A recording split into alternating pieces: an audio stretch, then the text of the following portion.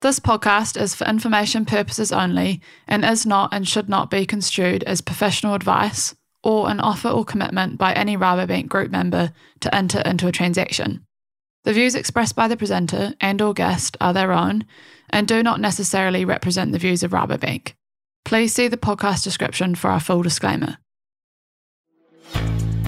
Welcome to RaboTalk's Growing Our Future, where we talk to experts from both here in New Zealand and across the world to bring New Zealand farmers and growers the information they need to make informed, strategic decisions about the future direction of their business to ensure they continue to thrive in a fast-changing world.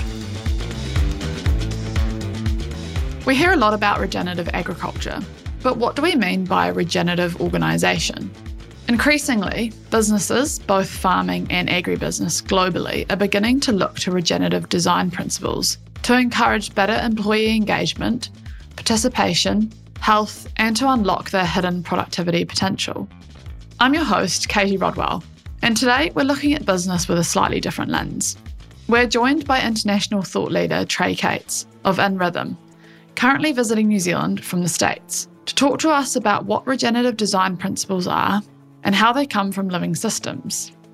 Tre Cates is well known internationally for his work in designing, developing and implementing an organisation's purpose for the future.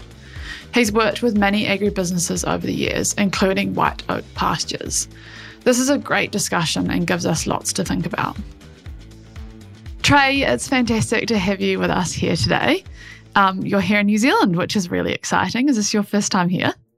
It isn't. This is my third time here, so I'm glad to be back. Nice, seasoned. So actually, let's start with introducing yourselves. We like our guests to introduce themselves to the audience and just give us a little bit of background, I suppose, into your career, who you are and where you're from. Great. Tre Cates, and from the U.S. Lived in Colorado was born in Texas, lived in Colorado for 25 years, and then just recently moved back to Texas. So that's where I reside currently. And been doing this kind of work for the last 20 years or so in terms of supporting approaches that really look at things very differently than the way we would currently look at things, more from a conventional or traditional standpoint. So, but a lifelong entrepreneur, operator in multiple industries and across the world in multiple different contexts. And yeah, that's a little bit about me. Great. Now, you've obviously just mentioned the kind of work that you do. Can you give us some context as to what the work that you do is? And then what we'll do is we'll dive into the kind of regenerative design principles. But just from a broader context, what is the work that you do? We introduced the idea that social systems or organizational systems, societal systems are all living systems. And as a result, it requires different management. So our current design is really deeply rooted in a mechanistic reductionist design. And we encourage a big shift from that to see it as a living system, which means our management and process should change if that is true. And we believe it to be true. So we are all about building capacity and supporting people and building capacity around that, as well as demonstrating the efficacy of that as a viable approach in organizations and social systems. So what got you into this work? Like, was there a moment in time where you kind of, something triggered you, or how did you get into this work? Because it is quite different in terms of both looking at farming businesses and agribusinesses. It's a very different way. Well, it isn't very different. It's a very similar way to how they operate. But in terms of how we traditionally think about how we run businesses, it's quite different. So keen to kind of find out how you got into this. Yeah. So actually, I came into it through agriculture. I had run multiple tech businesses over the years, both in manufacturing and then in development. And in transitioning out of some of those businesses, I was introduced to a couple of board members at the beginning emerging Savory Institute. And I came on as an early member in that team and began to really dive deeply into seeing everything through that ecosystem lens and far more holistic. And I just, actually, it was transformational. For me, it was one of those moments where I'm like, oh my goodness, this was something that was missing in terms of how I was approaching things. And with that lens, I immediately saw the application to organizations and social systems and began to dive deeply into how we would build an approach that could mimic that. Okay, and for those listeners that don't know what the Savory Institute is, could you just give us a bit of a rundown on that organisation?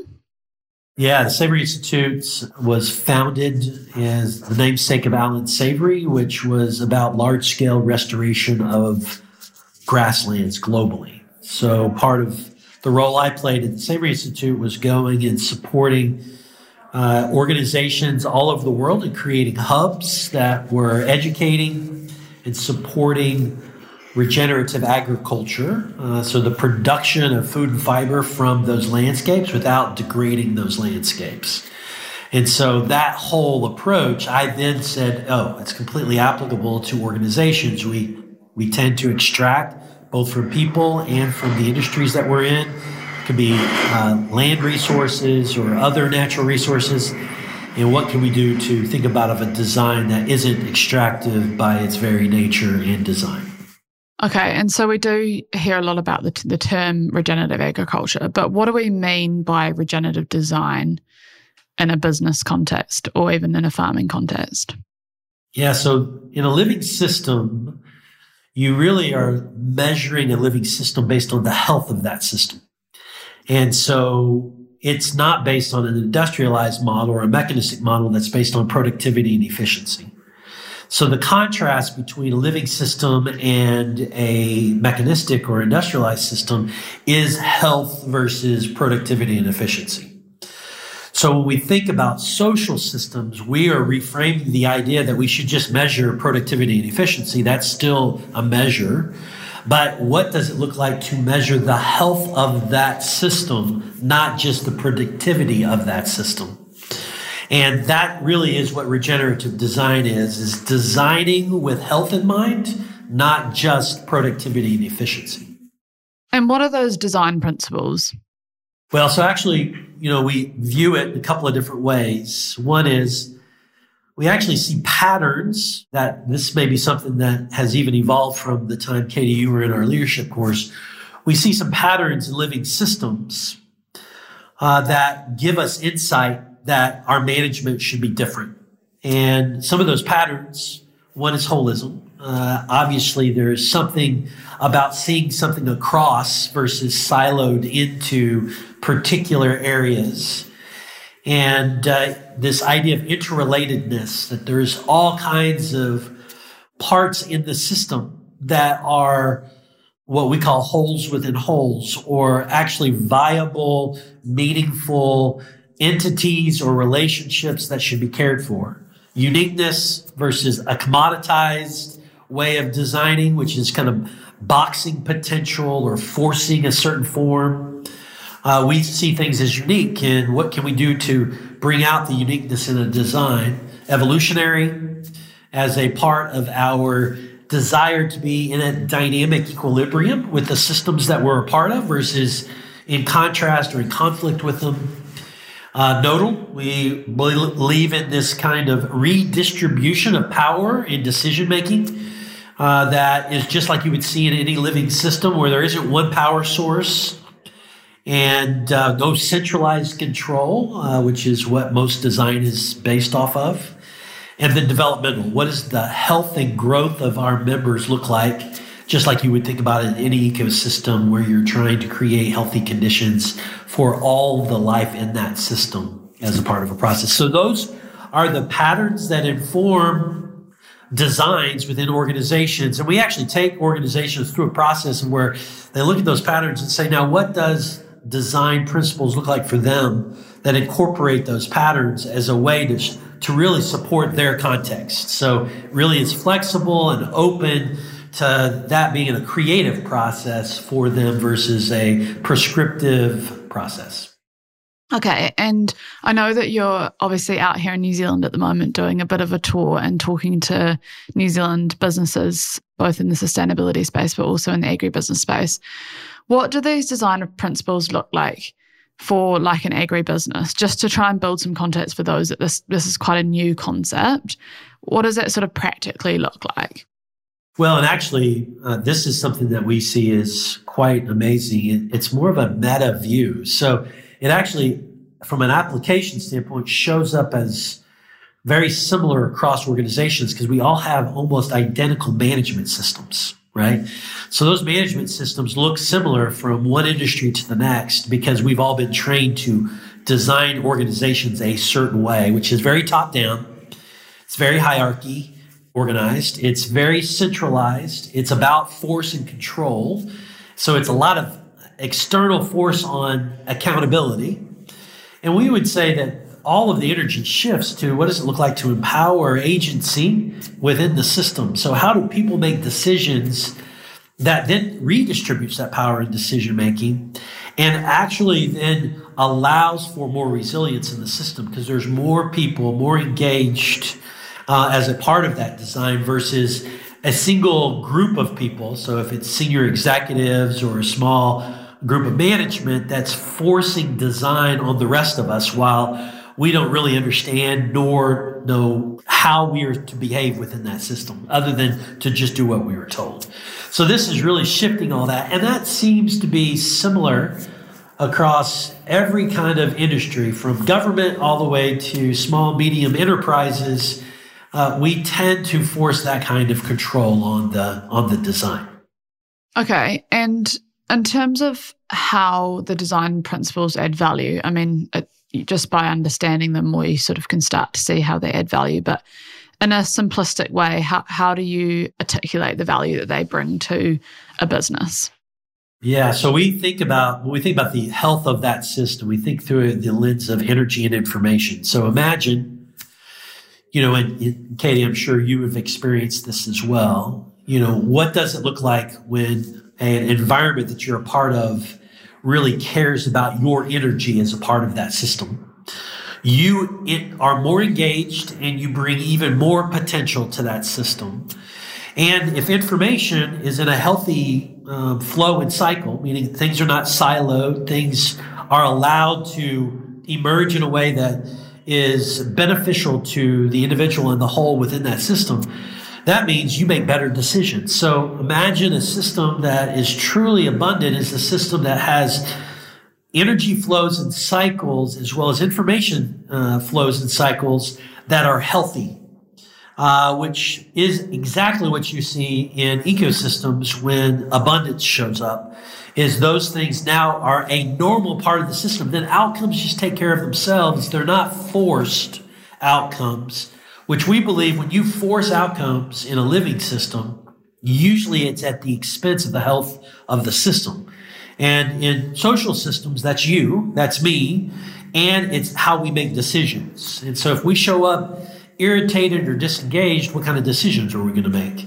And that's why in most industrialized systems, there are only a few people making decisions because you can imagine most of us are disengaged. And if we were making a decision based on that disengaged energy state, it's not going to be good decisions, right?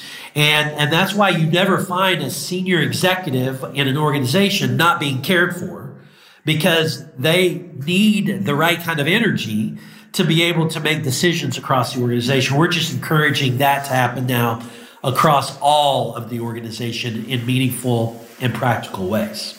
And I mean, obviously you talked about at the start that you look at health as a measure as well as productivity and, your kind of typical measures of success of a business, let's say. Have you seen, in your experience over the last sort of 20 years doing this work, an increase in productivity or profitability when you have an increase in health, whether that's in your living system or in a social system? Yeah, so I will say from a farming agricultural standpoint, I've seen it time and time again. When we focus on, and this is the namesake of our organization, nRhythm, when we're in rhythm with life, and then we allow the outcomes to take care of themselves, the underlying ecosystem process is something that works with you. It doesn't work against you. And I've seen abundance in ecosystems that no scientist in a traditional way would have ever predicted. and across multiple different landscapes and across different countries. So I've seen it in ways that has changed my life, that I really became committed to what can we do in social systems to begin to experience the same kind of abundance, where the outcomes of the system really aren't just forced and controlled, that they're emergent, and the abundance is greater than the typical linear 1 + 1 = 2. You actually get an exponential benefit. And I think there are examples of things that are starting to show up like that, but this is early days. And this kind of approach is very much in its early stages of development. But I think there are some examples of things starting to show up that is quite incredible in terms of seeing that potential. Yeah, and I know, obviously you're from the States and we'll talk about an example with white oak pastures in a moment, but there's obviously interest in the States around this kind of way of thinking. How have you found the interest and how's it sort of landing in the New Zealand context?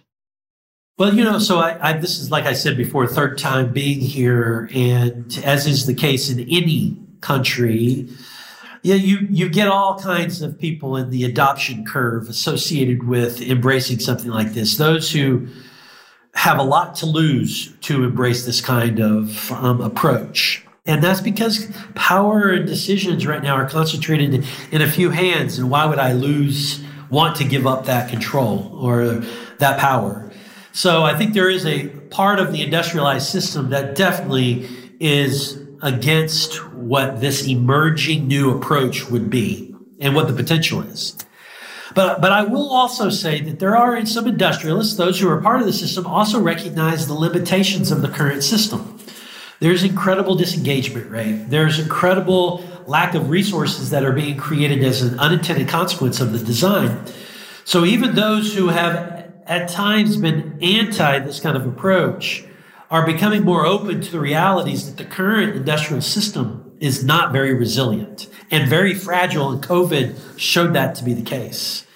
And so, but then we have those who, and I was sharing this with a group of people at Lincoln University this morning, we have those who are attracted and interested in just knowing more. We have those who are in a pain point right now, and they really need to do something different. Otherwise, the current system is going to implode on them. And then there are others who are advocates, who see it and they're just super excited about being champions of this kind of approach. And so I think we find people in all of those different places. And the larger, more bureaucratic the institution, the harder it is for them to make the change. And the more entrepreneurial and small, medium enterprises have the ability to make change quickly as a part of this kind of approach. So you see the gamut in terms of those who are interested in or less interested in the process. Okay, and let's bring this to life by talking about maybe how you bring these design principles into a supply chain or into a business. I know you've done a lot of work with white oak pastures. Yeah. Could you firstly just give us some context as to who they are and how they have used these principles to reimagine their business, I suppose? Yeah, absolutely. I've known Will and the family at White Oak Pasture since 2014, so going on 10 years, about a decade. And I've seen them, and before me, really implement a real move from the industrialized, commoditized agriculture in beef production to one that really nurtures the underlying ecosystem that they're a part of.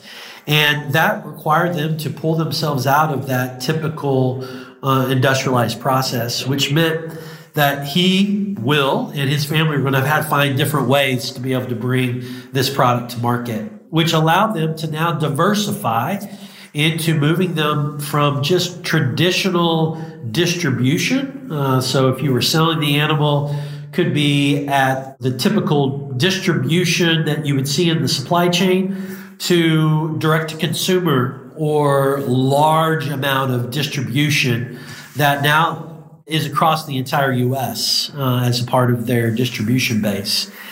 And their farm went from a monoculture of beef to a polyculture of multi-species and from a very one or two species of grass to multi-species of grass as a part of their ongoing commitment to regeneration. So regeneration is about creating conditions for health within the system. So it doesn't matter if it's a natural ecosystem or if it's a social system. What are those? So it's about energy and nutrients in the system. And so as we create those conditions, they have been doing this now for a while to create an enormous amount of opportunity for them, their families.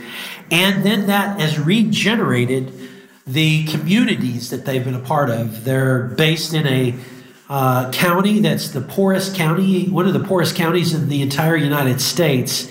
And they're the largest employer, as well as paying their teams, their staff, more than the average of what is in the area. So a lot of regeneration that happens as much within the soil as it is within the communities that it's a part of. Yeah, and I suppose it then has flow-on effects to the people that they're working with around them, whether that's up the supply chain or down the supply chain as well. Yeah, hundreds of thousands of people that are buying their products and communities of people who are a part of the supply chain that are being influenced and impacted by all of their individual and collective decisions. Before we wrap up, Tre, do you have any kind of key messages or takeaways for New Zealand farmers and growers that will be listening to this? I'm guessing, I don't want to generalise here, but I'm guessing it's going to be quite a new concept for a lot of our listeners, even those in the real professional space. So any kind of key messages or takeaways before we go? Yeah, I would say if we could just embrace the idea that a living system and all the systems that you as farmers or others that are managing, that the measure we should be paying attention to is health. And that when we create conditions for more and more health, more and more diversity, more and more life, then the outcomes become a natural progression of what that health is. And the more we begin to see that, the more it will change our management design.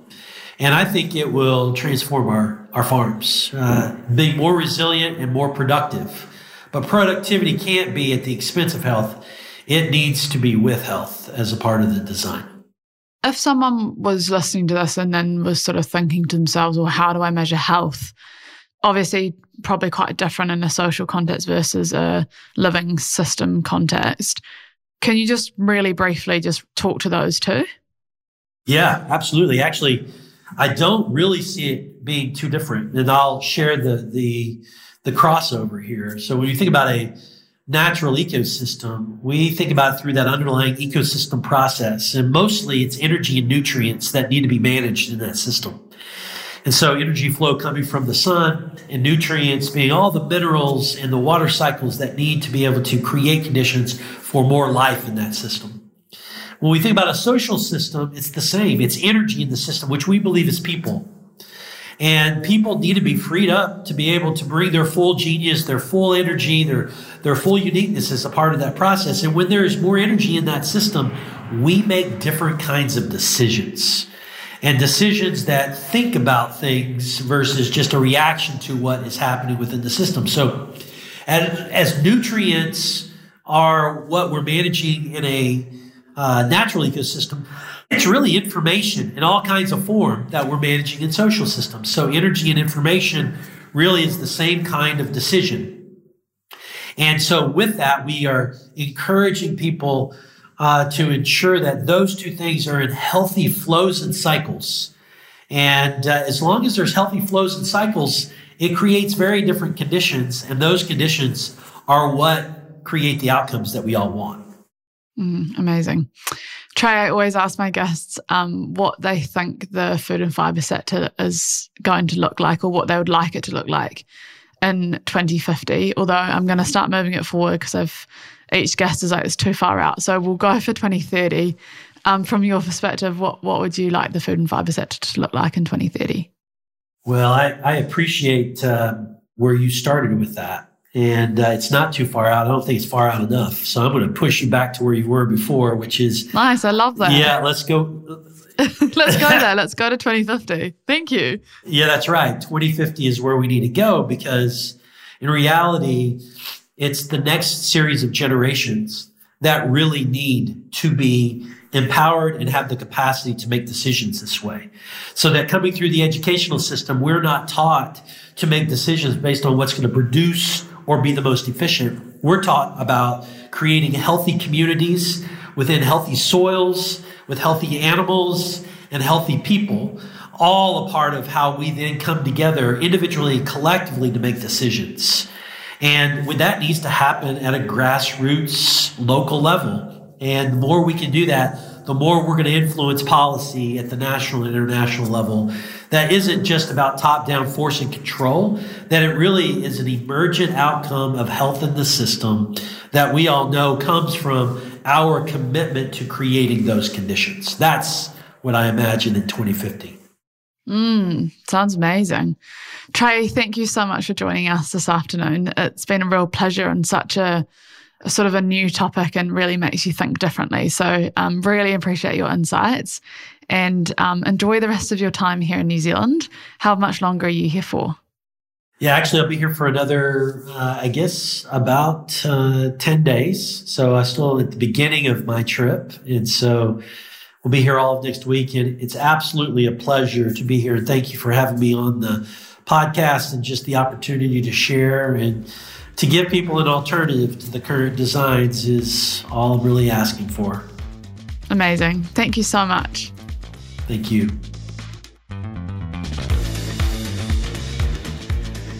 Thank you for listening to RaboTalk's Growing Our Future podcast.